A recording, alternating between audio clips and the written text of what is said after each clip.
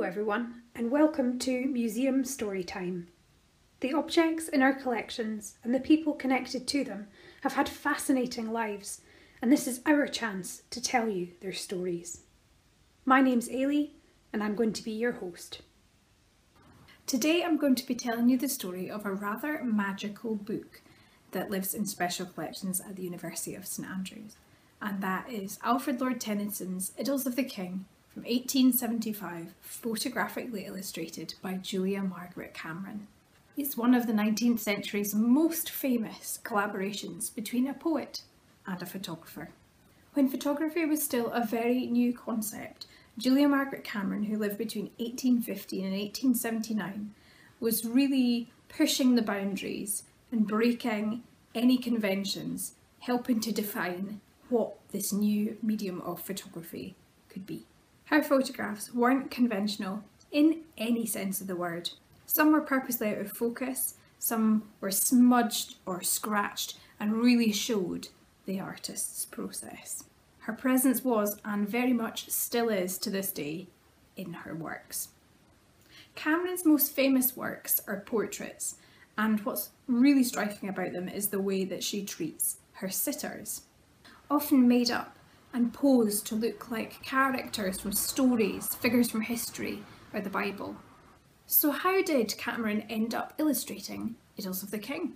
Conveniently, Cameron was the next door neighbour of Alfred Lord Tennyson on the Isle of Wight. They lived next door in the summer of 1874 at Farringford, Freshwater, on the Isle of Wight. Tennyson was looking to expand a previous publication, which led to the Idylls of the King being published. Tennyson asked his next door neighbour if she might be interested in illustrating this publication. Lucky for us, she agreed. She used a converted hen house in her home to take the photographs. Cameron went on to make 200 prints for this publication. The technique she used was wet plate collodion on glass negatives. Cameron actually even wrote in a letter, "Tennyson himself is very interested in my work and has been up here perpetually to see how I'm getting on."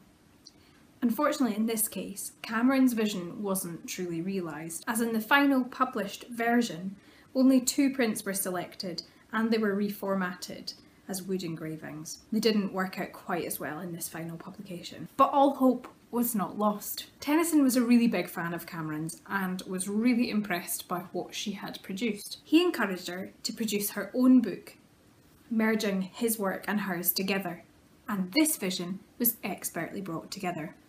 In January 1875, the first version was produced, followed by another in the May, and it was sold for the princely sum of 6 guineas.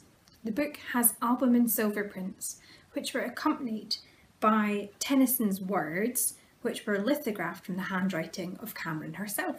As for how many versions of this survive, there weren't many, only a dozen or so. The volume is truly beautiful, with plenty of ethereal visions of women posed up in the story, and the focus of the volume very much seems to be on the heroines. However, at the front of the volume is a portrait of Tennyson himself, dressed up in the guise of the Dirty Monk. How lucky that these two were neighbours. Hopefully this has given you a bit of an insight into Cameron's innovative and inspired vision and how she married that with Tennyson's verse. Thank you for joining us on this week's Museum Storytime. Join us next week for another one of the fascinating stories our collections have to tell.